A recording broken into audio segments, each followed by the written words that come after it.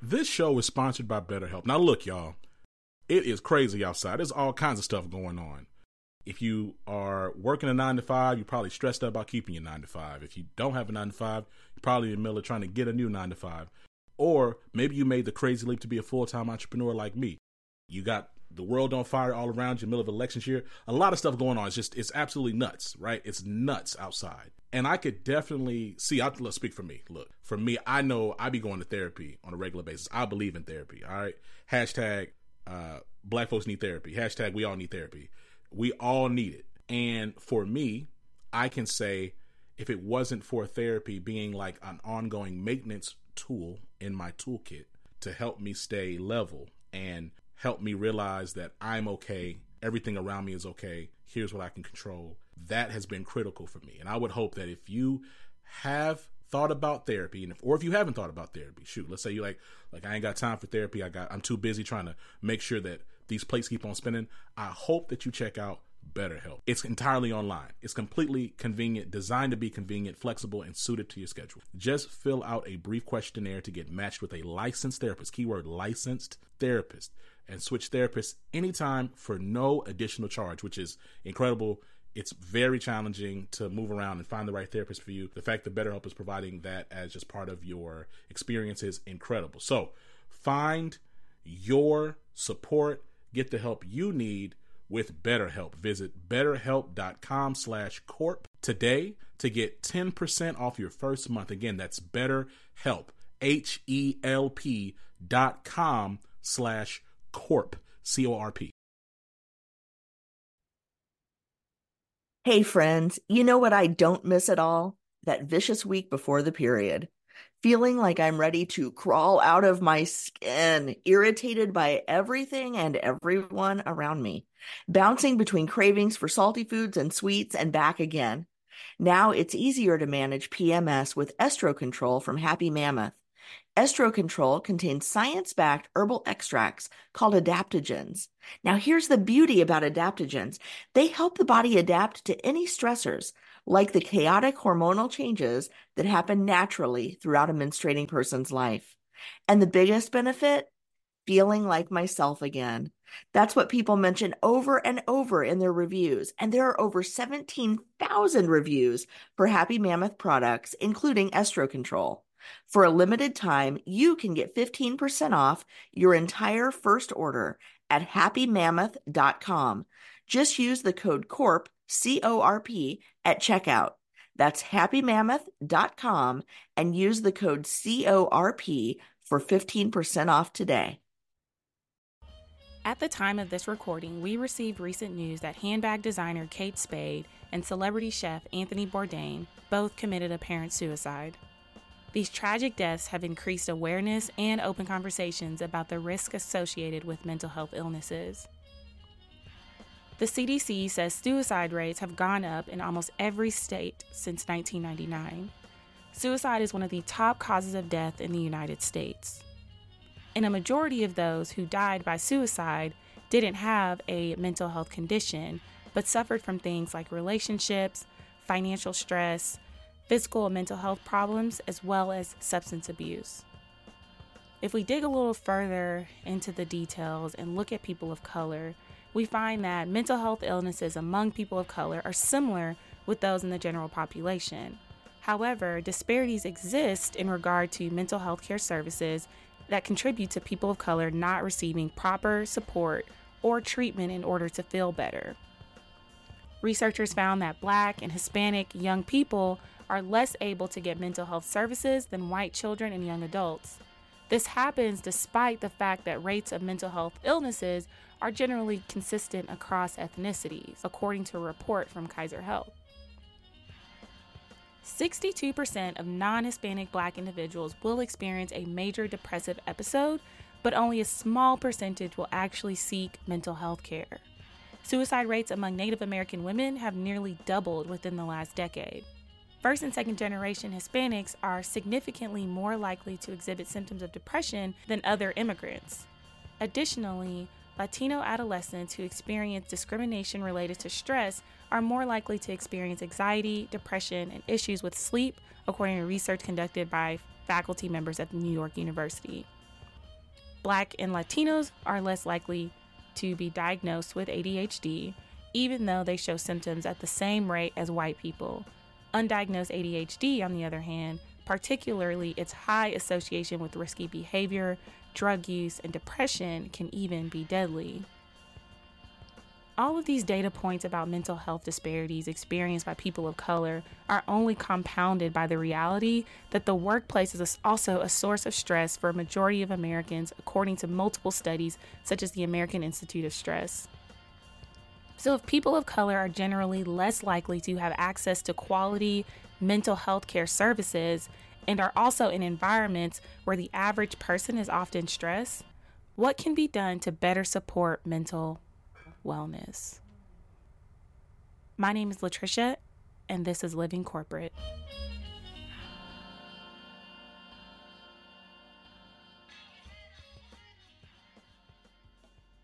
So today we're talking about mental wellness in the workplace and what it looks like for people of color to pursue and maintain mental wellness. This is such an important topic. A common theme that I found while doing some of the research on this topic is that we start to see racial and ethnic disparities when it comes to access to mental health as early as adolescence. And these disparities often become exacerbated over time, so it's no surprise when people of color transition into adulthood and there are significant disparities in the severity of their mental health condition that impact their experiences in the workplace. It's interesting that you bring up adolescence.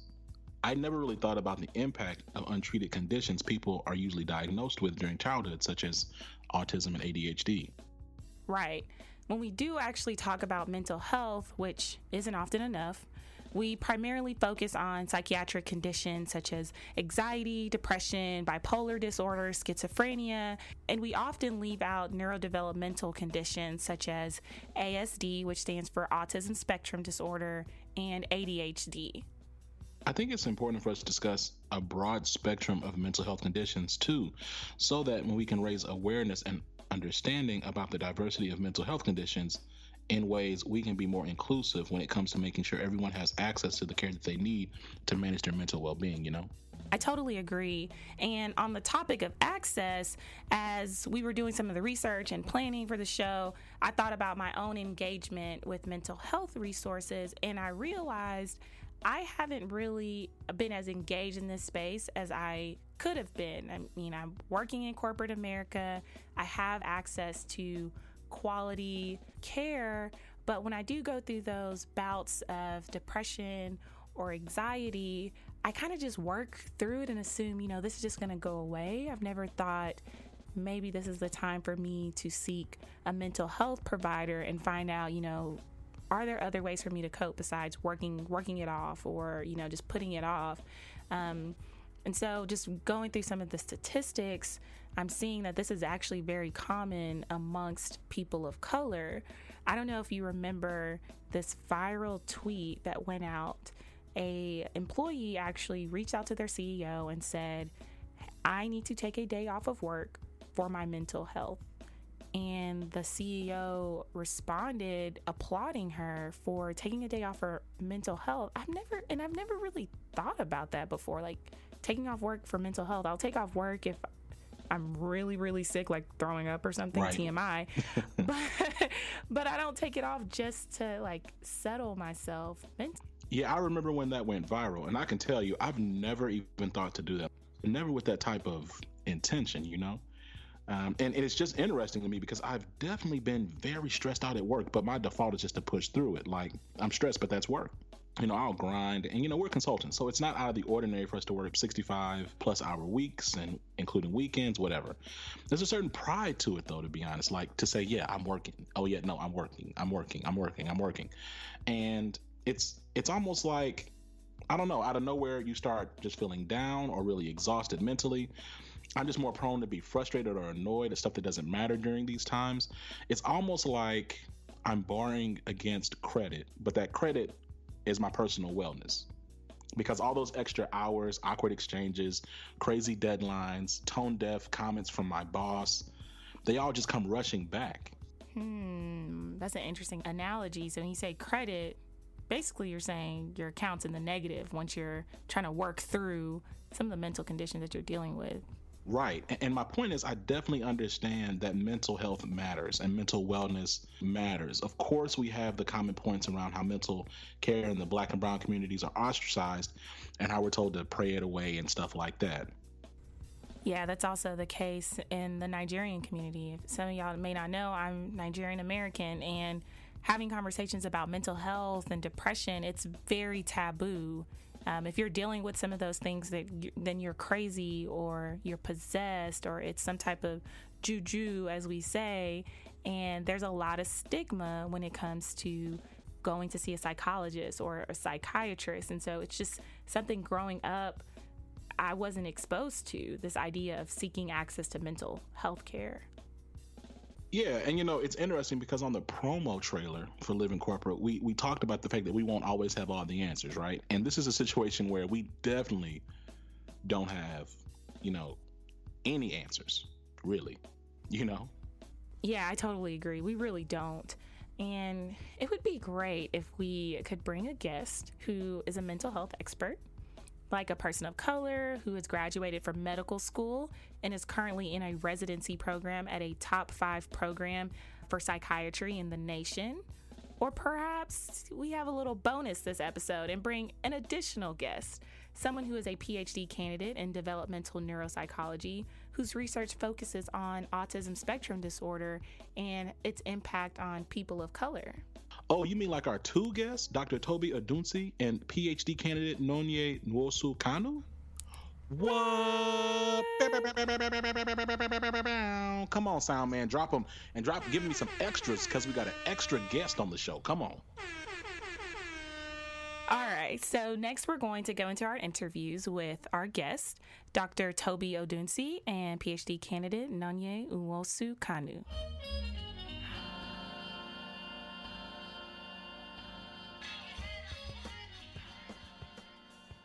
Hey y'all, this is Latricia, and today we're talking about a really important topic, which is mental health in the workplace.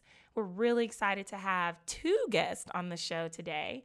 We have Dr. Toby Odunsi, who is a resident physician in psychiatry, and we also have PhD candidate Nonye Nwosu, who studies neurodevelopmental and cognitive psychology in children. And so we're really excited to have a conversation about mental health and self-care and how you can make sure that you're managing issues such as and make sure you're managing issues such as depression and anxiety and stress.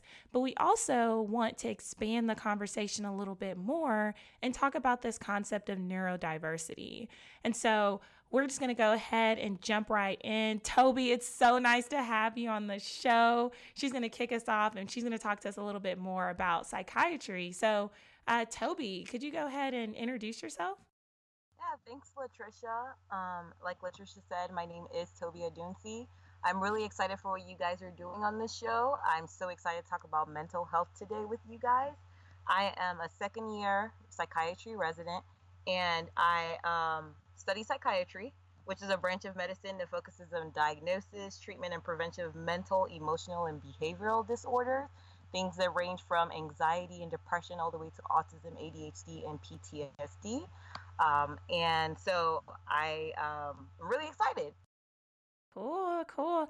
So as you know, this conversation today is about mental wellness in corporate America, and really within the context of underrepresented groups. Also, we're expanding it again, like I said, different neurological presentations and developmental presentations and kind of how mental health is intersectional across all of those identities.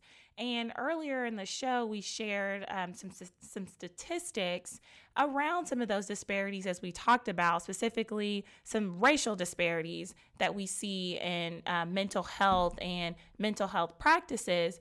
So let me ask you this, being an ethnic minority, what inspired you to go into mental health? Were there some disparities that kind of sparked your interest and you wanted to study? This is a very, very good question. I get this a lot, actually.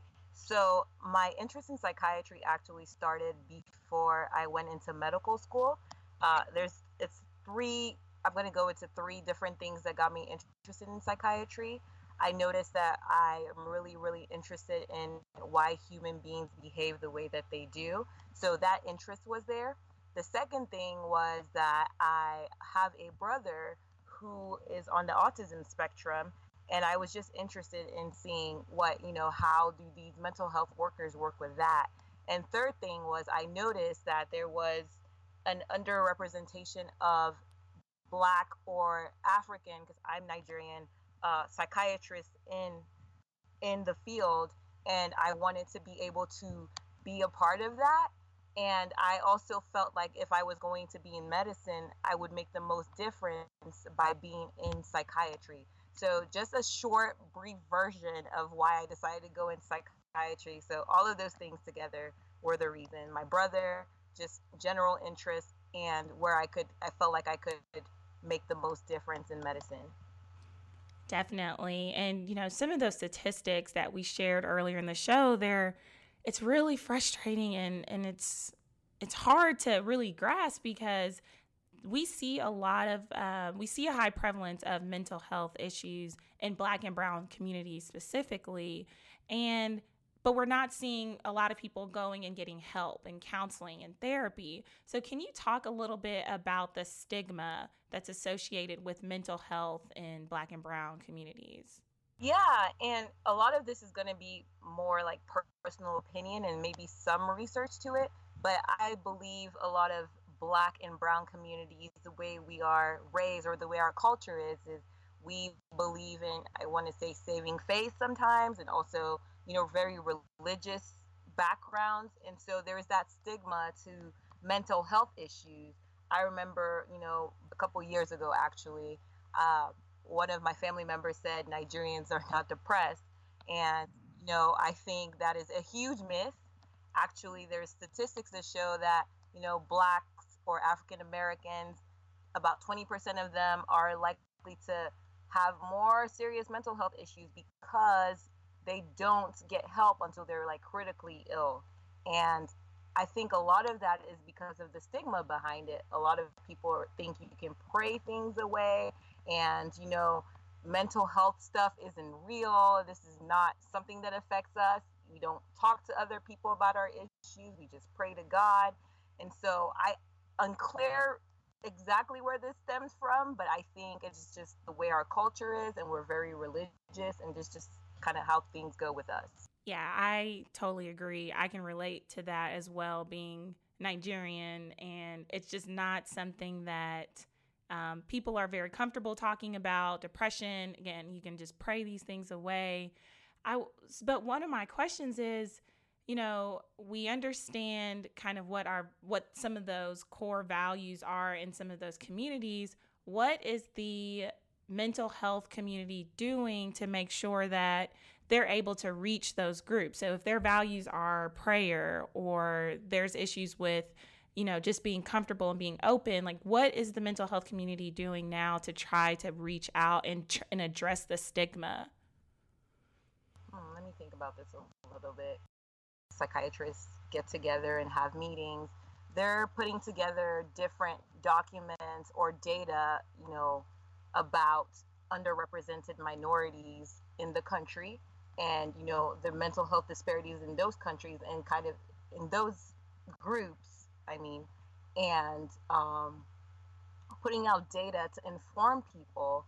And I think this could vary depending on the psychiatrist, but educating yourself a lot about the community, putting yourself out there, educating people, because I think the problem and the thing with stigma is people are not educated enough.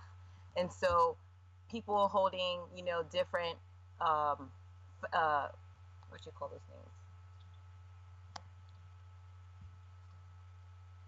Stereotypes. What do you call those things, like a health festivals or things?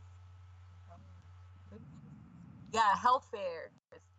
Going to churches, because there's a guy in my residency program who goes to a church and talks to people in the church about mental health situations, because a lot of Black people are in the church. So going to the church, talking about depression, PTSD, trauma, racial-based trauma, going to the communities where, minorities gather, is a way to kind of reach out to them and let them know that, you have this struggle, this is normal, and there's ways for you to get these things treated. For myself personally, I have a master's degree in public health. I considered myself to be pretty well educated, went to really good schools, but I'm still even a little, I guess, unfamiliar with the mental health community. And based on conversations that I've had with people, one of the common, I guess, issues that a lot of minorities face when they get into corporate America is this idea that you're the only one, so you need to make sure you go above and beyond to prove that you deserve to be there. And it causes a lot of anxiety and a lot of stress. And you'll see a lot of minorities tend to burn out early because they don't know how to deal with that stress. And these are communities that are typically more highly educated. So my question for you is, can you address this idea that you have to overwork?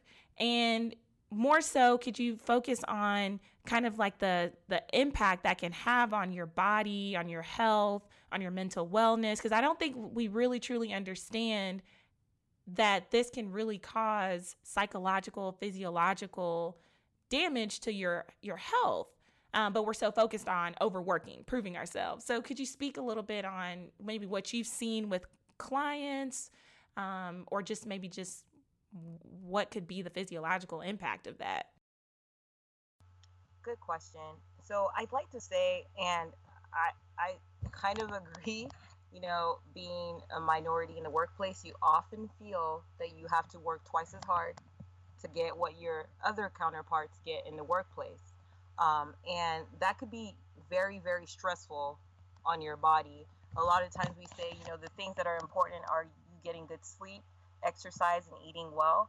And if these things aren't in tune, you start to get some stress on your body because, you have a cortisol dump or a cortisol overload and you're stressed out. You're right. You do need the support from your family, your friends, your network, and your employers, in a sense. So it's important to know about your diagnosis. It's important to understand, what this means for you moving forward and how you're going to continue to live a normal life at work and just in your personal life. And so I guess that leads me to my last question, which is really just about maintenance long term. So some of these diagnoses can be long term, from my understanding. Like you could be diagnosed with bipolar, and it's probably something that you're going to have to deal with for the rest of your life.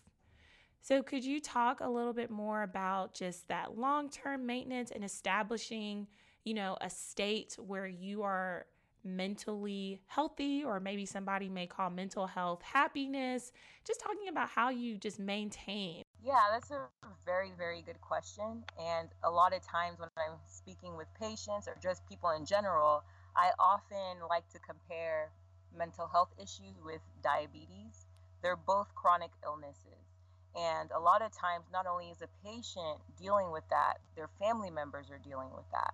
And so in order to be successful, you need to continue to follow up with your mental health providers. You need to keep taking your medications. You need to engage in activities that make you happy or provide some type of benefit for you mentally, like exercising or meditation or some type of hobbies.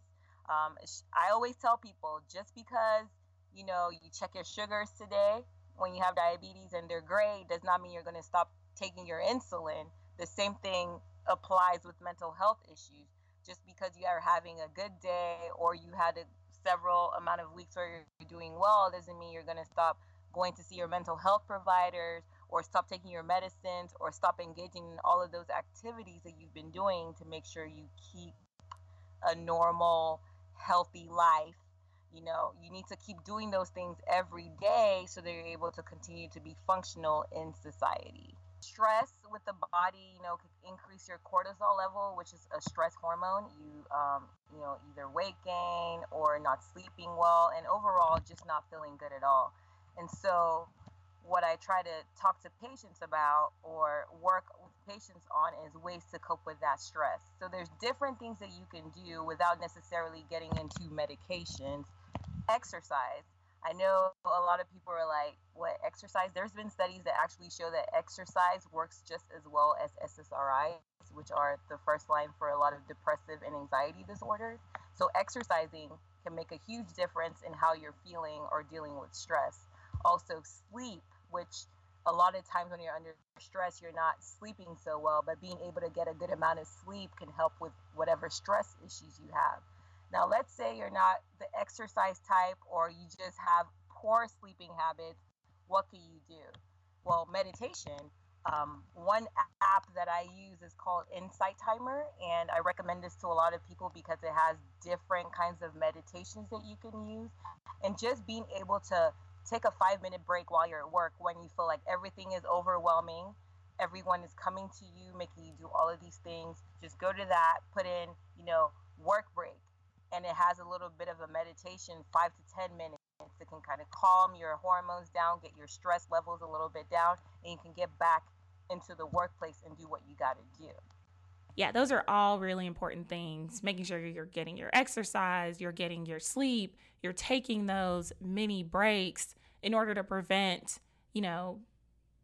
exacerbating the issue. Like you said, cortisol levels, all this science stuff, but it could really lead to a more serious condition if you're not taking care of yourself and allowing yourself to just overwork and overstress. So my next question for you is, when do you know that you may need to see a mental health provider? Good question. I get this question a lot from a lot of people.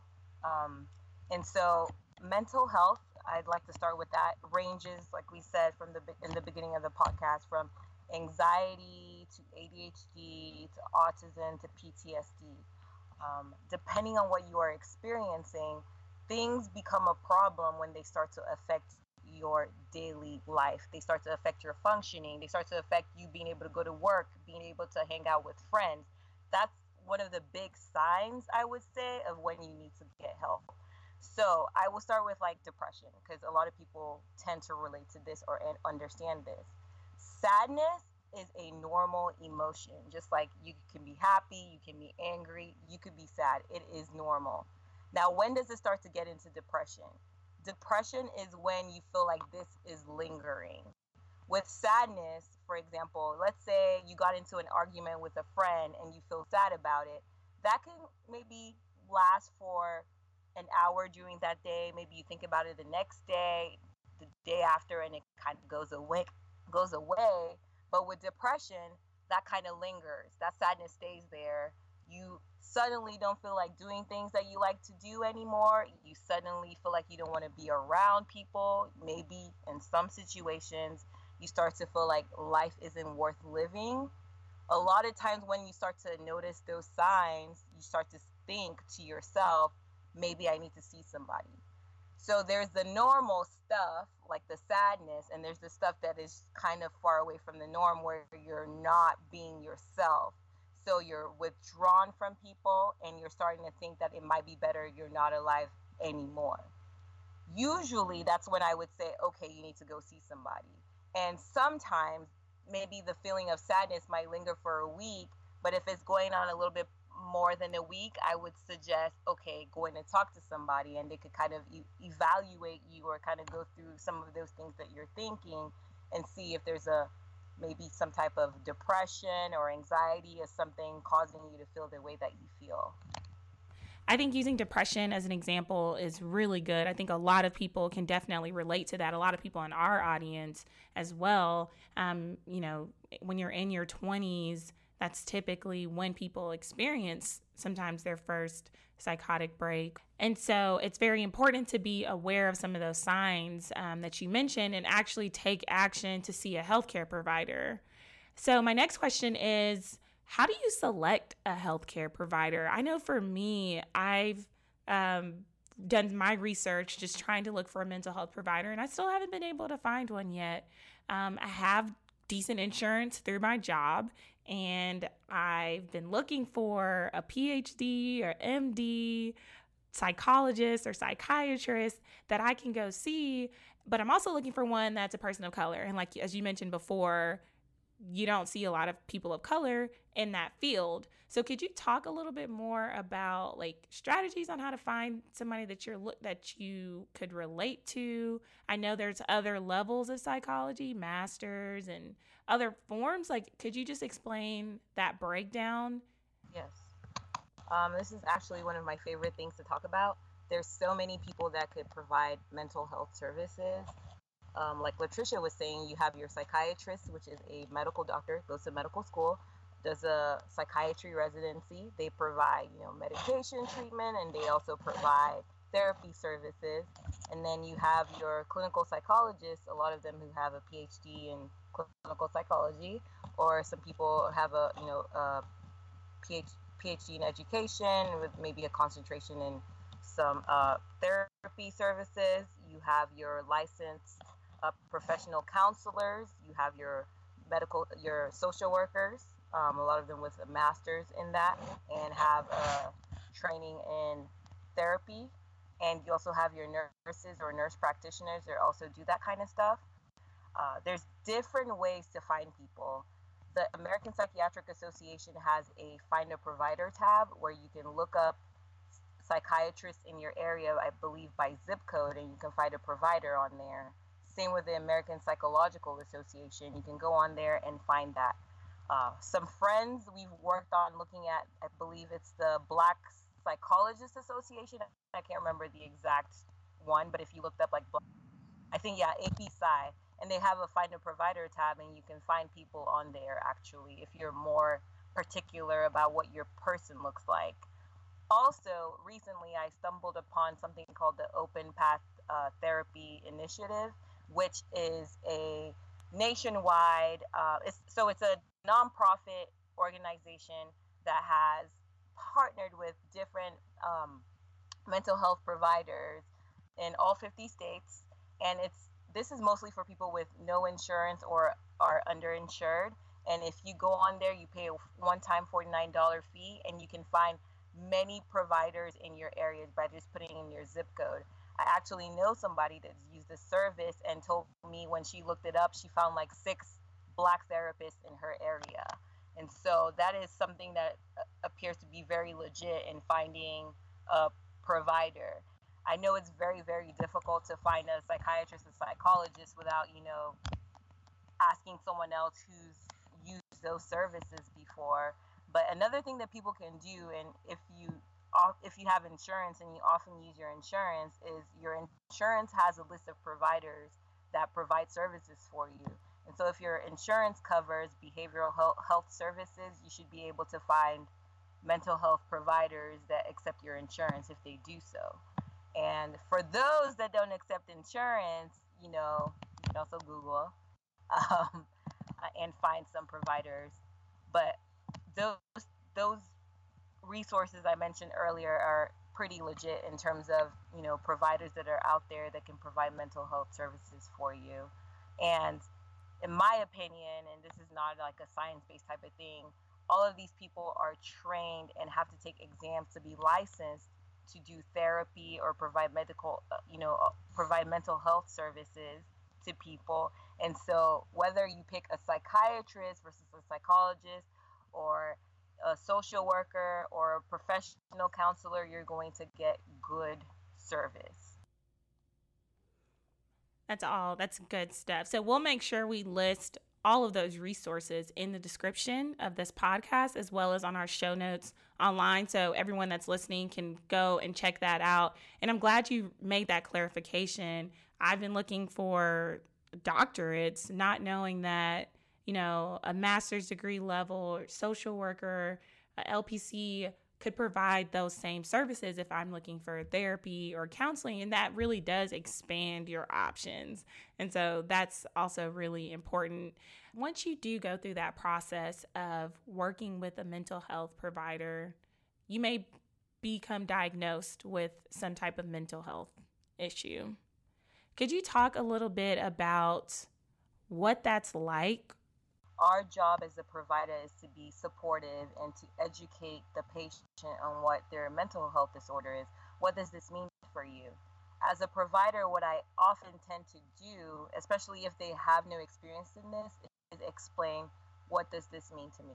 So discussing with them, what does depression mean, or anxiety mean, or bipolar disorder mean, or borderline personality disorder mean, and how does it affect, my life moving forward, is what I try to do for them. So on the topic of being the only one at work or the other at work, that brings me to this video that our college classmate put out about 2 years ago. Some of y'all that are listening in right now, you may know Evelyn from the internets. And if you don't know Evelyn from the internets, I don't know like where you've been, but you need to maybe even pause the podcast and look up Evelyn from the internets. She is hilarious. So maybe about 2 years ago, Evelyn put out a video, and it was after a series of videos that went viral about Black Death. So we remember Trayvon Martin, we remember Alton Sterling, and we remember seeing lots of images online and lots of debates online. And if I go back to that time, and even today we're still seeing it, I try to stay away and not even click on it sometimes. But when I go back to those moments, I remember just feeling down and going back to work and no one's talking about it. And if they are talking about it, they're seeing it from a perspective that is very narrow-minded. And so Evelyn put out a video called Calling in Black. So on those days where you just feel like this is a lot to deal with, this is a lot for me to process right now, I'm sometimes going through trauma or PTSD, and I don't think I can function at work today. I don't think I want to be around people who don't care about this issue. And so the video was about calling in Black. And we'll drop a little clip. So sound man, drop a little clip so they can hear what we're talking about. Sometimes I need a minute, okay? And that's where calling in Black would be so clutch. Oh, no, it's not contagious. I need a solid day to reaffirm my humanity to myself, so see you tomorrow. Oh, no, it's not allergies. It's just, I just watched the police choke somebody to death, and I know they're not gonna go to jail for it, so see you at 11. Okay, I have a slight fever. Boiling with the rage of the police killing my people! So, Toby, it's funny, right? Evelyn, she's hilarious. So, I mean, what do you think about that? This idea of calling in Black and doing that to preserve your mental health? Honestly, like, we might not necessarily call it calling in Black, but I there's a reason they give you guys days off or sick days. And if you need to take a mental health day, I am all for it. I totally believe that in order to function 100%, your mind has to be right. I always tell people, if your mind isn't right, you don't sleep well, you don't eat, you don't do well. Mind isn't right, physical body isn't right, you can't function at work. And so if there is something that affects your mental health and you feel like you just can't function, take that day off. I mean, there's all of those days there. What are you going to do by going to work if you don't feel great? And, you're sitting there in your cubicle or whatever it is, office space, sitting there angry, broiling, about the situation, and there's no one you can talk to. Go home or stay home and take that day off. Get yourself right, because in order for you to be 100% where you need to be, you need to take that break. Go hang out with other Black people and talk to somebody about the situation. Go talk to your therapist about it. Go work out. I am totally for taking those days off. As a matter of fact, I know I don't have that many days to take off, but I try to take, one day off at least a month just to give myself a break. Because in order for your physical body to be good, your mental health has to be good. If you're not mentally right, and I know I've said this multiple times, you're not able to do anything else. So I'm all for it. I agree with Evelyn. I will call in Black whenever I need to and take the time that I need to whenever I have to. I agree. I mean, working in corporate America, it's such a fast-paced and competitive environment, and I am guilty of not using my PTO. Like, I will max out my PTO and never use it. But I do have those days where I'm at work and I'm like, I'm not functioning right. I should have just taken off and taken a break. And so, yes, we're going to let y'all know, everyone that's listening, if you need to just take a mental health day, whether you have a diagnosis or you don't have a diagnosis, take that time for yourself. You have your sick days, your PTO for a reason. Take the time off. It's not good for your health to put yourself in very stressful environments when, you need time to cope. You need time to sit and just, deal with what you're going through. So thank you for that. All right. Yes, that's so important. Just maintaining your mental health and maintaining what's happiness to you is going to be very important for you to be sustainable, especially in a corporate and fast-paced environment. You need to make sure that you're performing at your best and you're at full health. And so thank you so much, Toby, for just talking to us about mental health and just making it very easy to comprehend and understand. Because I know for a lot of people, it's foreign territory, whether they're educated or not. It's foreign to so many people, especially underrepresented groups. And so I really do appreciate you for taking your time out. I know residency life is no joke. I know y'all work crazy hours.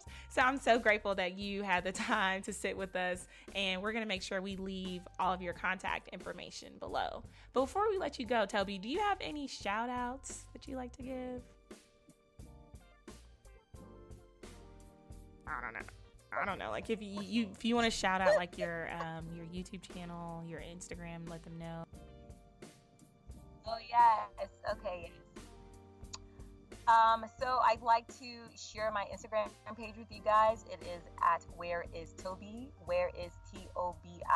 And from time to time, I will share either mental health facts or do some mental health trivia.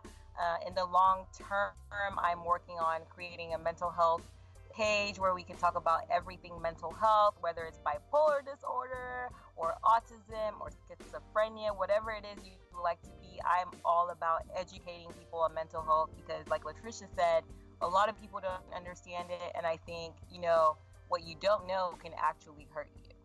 So I will be working on that, but in the meantime, y'all can follow my personal Instagram page, Where Is Toby? Thank you.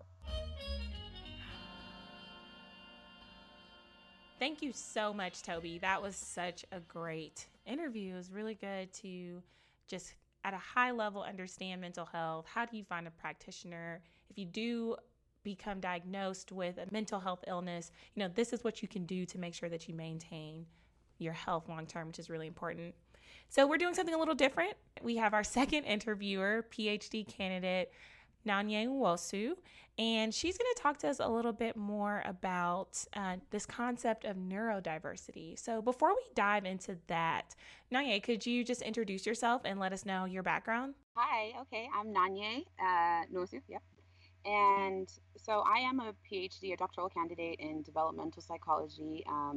I will be obtaining my PhD at Georgia State University, and my research foci are in early development, early child development, language development, the role of parental responsivity, and essentially early childhood experiences and intervention and ramifications that has long term. And so I have always had a great passion centered around mental health, psychology. Psychology has been a passion for a very long time. I've always known I wanted to be a psychologist and focus on talking with people, interacting with people. I've always really enjoyed learning about people's experiences and kind of on my own mapping what that means onto how they present themselves and who they become. So the topic today is really close to my heart and I think very important. Yes, I totally agree. I think when we talk about mental health, when we do talk about it, which is not very often, a lot of the times the focus is on depression and anxiety, bipolar disorder, and we're not always bringing into the conversation other forms of maybe neurological disorders or conditions that can also impact your mental, that can also impact your experiences in the workplace. And I've been reading a lot about this new concept of neurodiversity, which talks about the diversity in neurological abilities of people. And so we see those that are so-called neurotypical, and then those are neuroatypical. So people with autism or ADHD or autism spectrum disorder. And, we don't really talk a lot about how those conditions impact your experiences in the workplace. And so, Nanya, could you just talk a little bit more about neurodiversity? What is the movement all about? Right. So that's a good question. And I think I failed to mention that autism spectrum disorder is really the central part of my research work and my passion. And autism it's a condition that has really come to the forefront, especially for within society that we have more awareness of, more acknowledgement of, and more discussion surrounding. And interestingly enough, the research is kind of lagging behind in putting enough information out there regarding the transitionary period. So early adulthood, late adulthood, many people don't get diagnosed until much later. So it's not that the research is scant, but there's a lot of information. We've got gaps in the literature and in the science regarding what this topic around autism, neurodiversity means, but neurodiversity kind of more globally. And I think, I think it's something that we're again putting more acknowledgement and focus on, and understanding the promises and the good fortune of appreciating that we can put people are really different. People have got a varying spectrum of ability and disability, but more so kind of ability, and they've got a varying degree of things that they can bring to all kinds of fields, and figuring out how we can utilize people's skills and talents. And so I see neurodiversity as really being this hedge, this torchbearer for how we're going to really move forward and trudge through the trenches and get to the bottom of how we can be more inclusive and more appreciative of the things that people are bringing to the table. A lot of the things that we talk about within my field are how to get, it kind of makes me think of like Solange's album, A Seat at the Table. We want to be able to give everyone an opportunity to have a seat at the table, a place in the workforce, and to be useful. And I talk about autism a lot because it is my research area. But one number that I hear quite often, I hear the number 80%, and I've heard around 60 to 80% of functional individuals who are on the spectrum are unemployed and seen as being unemployable. And that is essentially because we haven't acknowledged or entirely appreciated this topic of neurodiversity, being able to see individuals as neurodivergent. And what we say there is essentially is that we have this idea of how people should be thinking, how people should be talking, how people should be presenting themselves across fields, across jobs, across vocations. And perhaps we shouldn't be so stringent with our guidelines, and we can appreciate that, okay, just because this person doesn't have strengths in interpersonal social communication, or isn't the best at giving research presentations, well, perhaps maybe we can utilize the fact that they're excellent coders. They can pay great attention to detail. They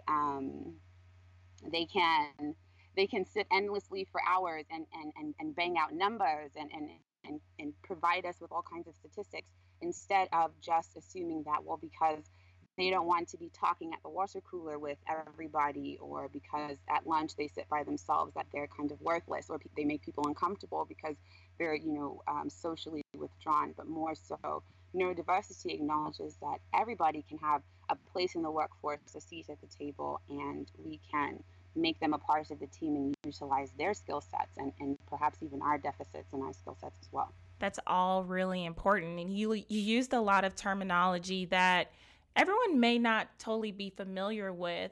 So could you kind of break down what some of the language means? So what does it mean to be neurodivergent or neurodiverse or neurotypical? Could you kind of break that down for us? Okay, so yeah, that's a very important point. We don't want to get too, we can't not acknowledge jargon is being used here. So I think, so for me, my understanding of neurodiversity is that this movement, this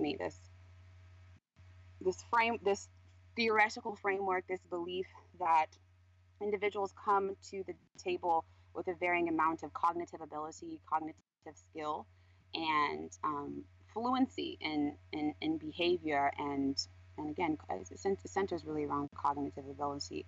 So this notion that if you break it down, neuro being, brain, biologically brain, and diversity being different, that we've got a varying amount of skill and deficits in different areas. And it's not just the people who've got these labels or who are termed with biological disorders that have things that are different about them or quote unquote wrong with them. So acknowledging that we've all got things, and it can mean anything really. Neurodivergent, what I'm talking about there is this, taking from anything. So when you've got this kind of baseline or this blueprint for how things are supposed to be typically, so we talk about neurotypicality, individuals who are essentially, and this is really rudimentary and really rough, because as Toby has talked about, or Dr. Dunsi has talked about, like there is a varying amount of I guess ability. One of the things that you often mention with mental health or mental illness is, you're considering something a mental illness when it's become, it's leading to distress or dysfunction or disability, right? So I've always had a hard time understanding neurotypicality, because while people are presenting themselves to be functional, it doesn't entirely mean that they are, right? But I guess essentially the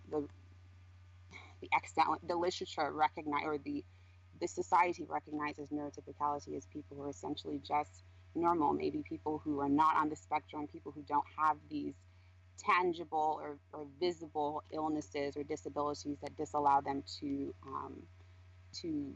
participate in everyday life. And then neurodivergent being related to the neurotypicality in that they're essentially diverging from that framework or that blueprint that you have in understanding what is normal. So when we talk a lot in my field about development, we look at it as being typical or atypical.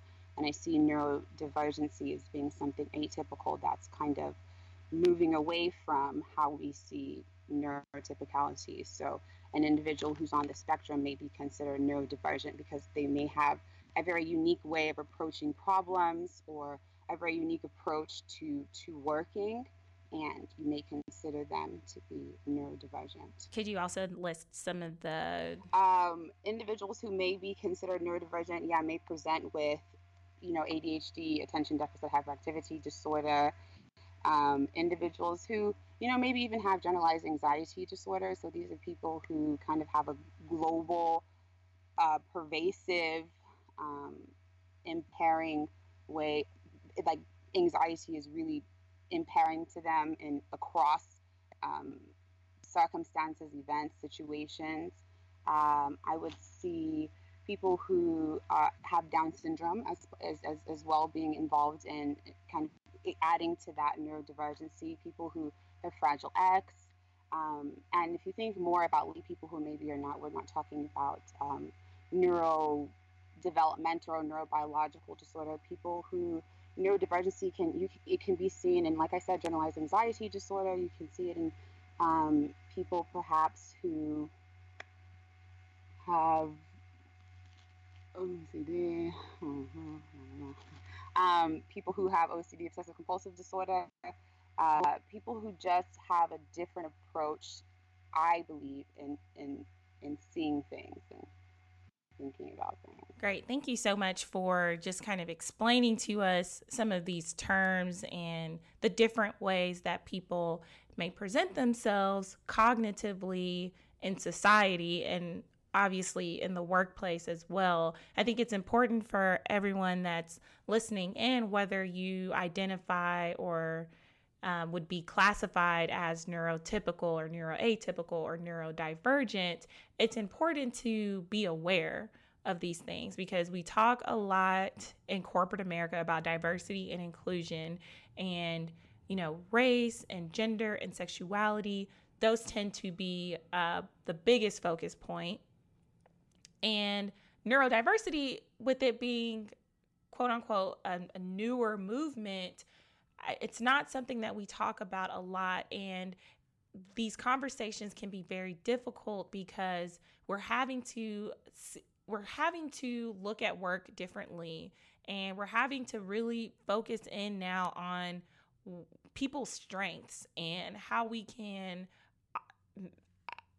tap into those strengths and improve our businesses. Because as you were mentioning before, you may be neuroatypical, but you're a really good coder, or you can sit for hours and crunch numbers, but you may have language issues. You may, stutter or other forms of things that are cognitively impaired, but a lot of times we write you off because of that. And we're not truly maximizing everyone's potential in the workplace. And there is a true business case for maximizing potential, obviously, right? So could you talk a little bit about workplace relationships? Because I think everyone needs to hear this. Based on your experience, in your research or with your clients that you've worked with, how has the transition into the workplace been for those who are maybe neuroatypical? Do you see increased social anxiety? Do you see those people tend to be outcasted by employers or by other employees?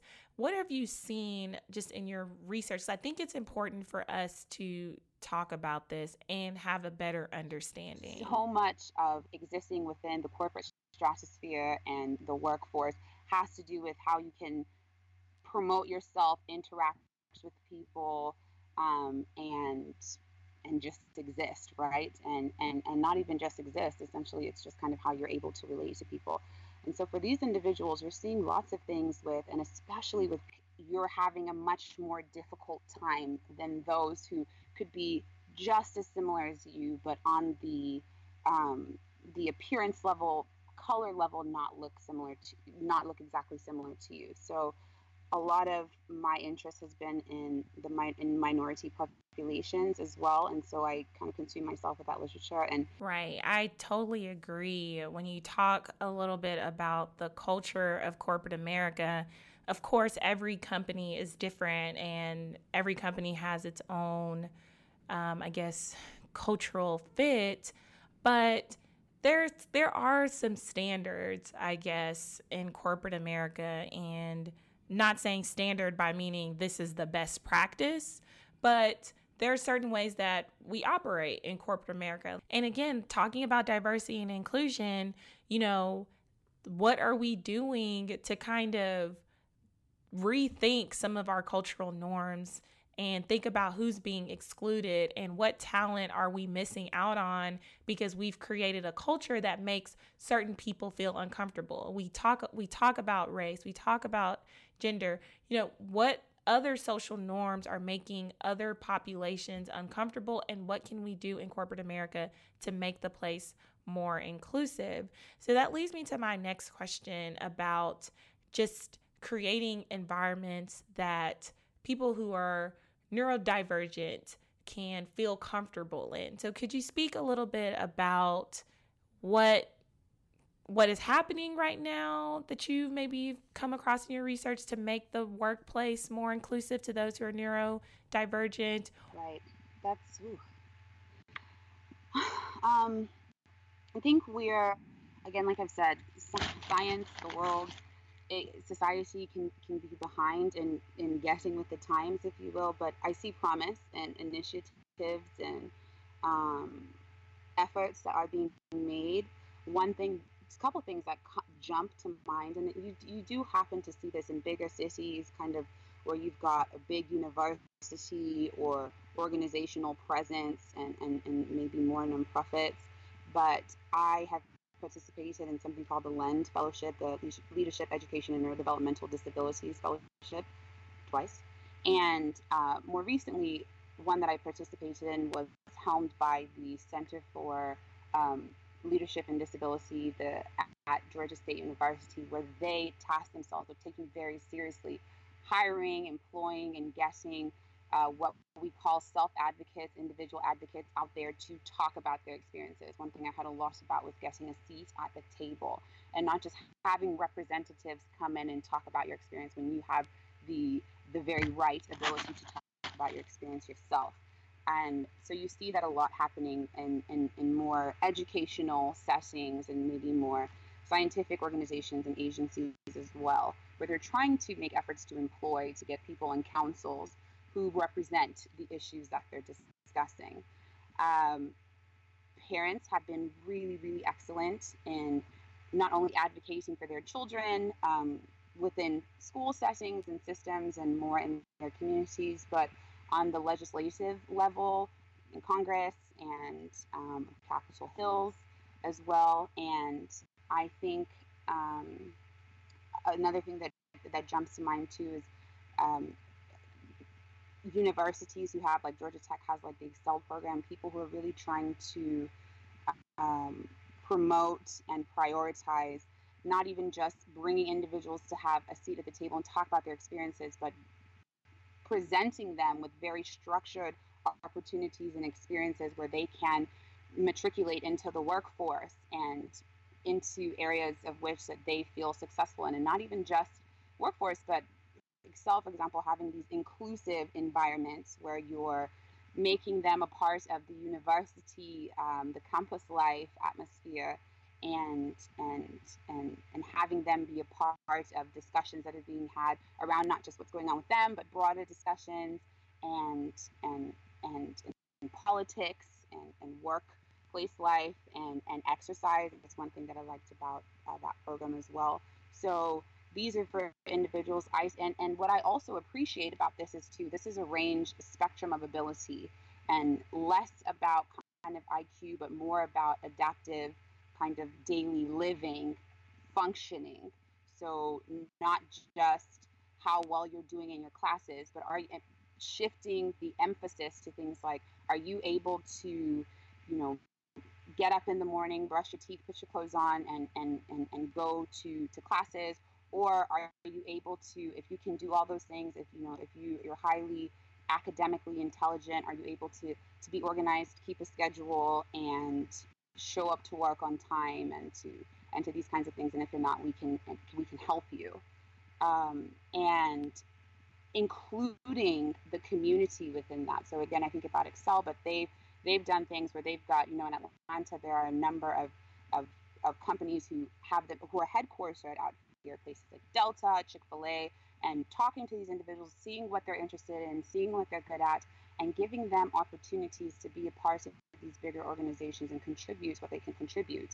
Like I said, these are happening in bigger cities, and so that can be a little bit, that doesn't essentially entirely promote this idea of inclusivity, but efforts are being made, and I think it starts with acknowledgement and understanding things like what this podcast is doing, and recognizing the varying spectrum of ability and contribution, and just yourself, if you can, being that person. I met a man out here who is the district manager for a Chick-fil-A. He owns a Chick-fil-A franchise and makes an important focus on hiring individuals who have disabilities, and who, if they can't be at the front register interacting with individuals, giving them something to do. And these individuals want to work.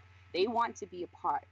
And they usually do not take for granted the fact that someone has given them some kind of opportunity, and someone is willing to to work with them. And sometimes they may require extra effort, maybe someone who's going to spend a little bit more time training them, who can look out for them or watch out for them. But I think it can be acknowledged that if the story has been they can't contribute to the workforce, or they can't contribute to life, and we're not seeing that, then things can and should change. That's great. You listed off a lot of really good resources. And again, in addition to what Toby listed off, we will list all those resources in our show notes so people can go in and see, you know, what's being done out there to create more inclusive environments, what's going on in our community. You know, do we have access to universities that we can partner with, that we can learn from? Because this is a topic that if you're not, you know, you don't have someone close to you that may be affected by this, it's not really on a lot of people's radars. And I really liked some of those stories that you shared, just to know that, you know, we're trying to work on creating a more open culture. So having people who may present with some of these neuroatypical disorders to speak out and be open about their experiences, and having, you know, more advocacy is all going to be really important, because the awareness is where I personally feel we're lacking. I haven't heard a lot of conversations about this in my experience. And over 3 years now in corporate America, it's not something that we've really talked about in the diversity and inclusion discussion. So again, you know, it's great to hear that, you know, there are organizations out there that are trying to push this forward, and we really want to get this message out to our audience so that they can go back to their organizations and start to really think about how we can create a more open culture, how can we raise more awareness, and what can we do structurally to help make sure that everyone feels welcome. Like, what can we do with our workspaces? What can we do in terms of like how we socialize, and how can we be more aware? So thank you so much for educating us on this topic. I know you come from a PhD background, like you can go into all the science and stuff like that, but you were able to present it in a way that's easily digestible, and hopefully everyone was able to take something away from this discussion. So great. Well, thank you so much again, Nanye. It was so nice to have you on the show. Again, you and Dr. Odunsi, very busy people, and so it's really great that y'all are taking time to give back and talk to people about this very important issue. Thank you so much for having us, Latricia. And I'm appreciative for any opportunity to talk about the good, the bad and the ugly, honestly, and to figure out how we can find a place and contribute. And again, just like you said, the most important aspect is awareness. And you know, awareness does not exist without dialogue and discussion, and the ability to be vulnerable and have discussions and learn from that. I totally agree. So before we let you go, do you have any shout outs? I want to give a shout out to Living Corporate, because this is a big deal. Thank you. What you guys are doing is it's a very unique approach that you're taking to having a very important discussion, and really capitalizing, I think, on a number of kind of different zeitgeists that are happening. I will give a shout out to the Green, White, Green, to my people, the culture, just for my appreciation for understanding so much of like who I am is related to, as a child developmental psychologist, right? So much of, I think, who I am and the way I see the world is related to what I've learned from the people around me, from my neighborhoods, from my networks, from my friends, and over time. And I also think I want to give a really big shout out to my mentor at the CDC, Dr. Marshall Yergan-Alsop, who's you know, a maverick, who's a pioneer in leading the Autism and Developmental Disabilities Monitoring Network, she's spearheaded essentially a really big the people who put out our prevalence numbers, the research that goes into having a better understanding of prevalence of a number of neurodevelopmental disabilities. And from that, they're also there's so much more effort to understand ethnic and racial differences and within these developmental disabilities. And they're finding a lot of things and saying that we need to target that and charge that as well. So, and to Dr. Odunsi for being a hero. Thanks so much. We'll definitely, any of those shout outs that you would like for us to share in the notes, we'll put that in there as well. So thanks again for joining the show. It was really great conversation with Dr. Odunsi and future Dr. Nanye Nwosu. So thanks again, and that's all we have.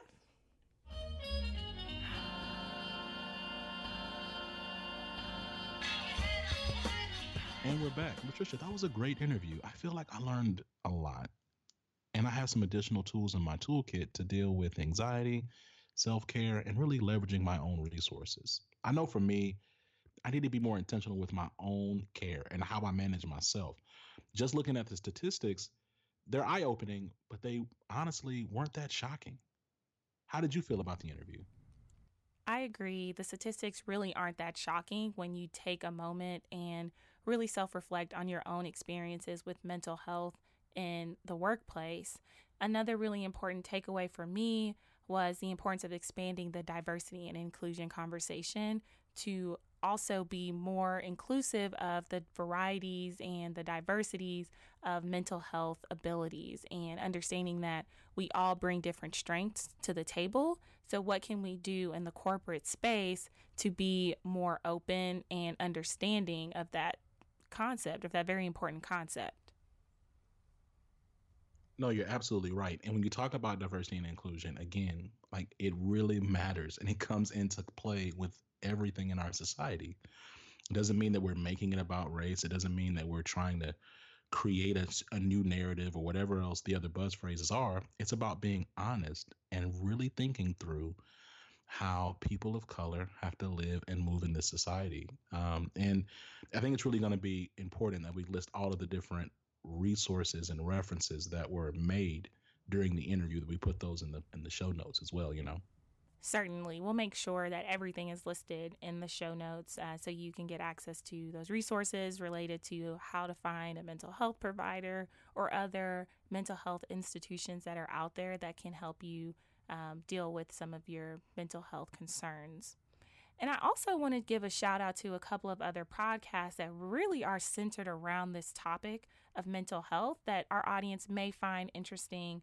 There's Therapy for Black Girls, the Affirm podcast, Black in Therapy podcast, With That Being Said podcast, and Melanin and Mental Health. And we'll link these in the description as well.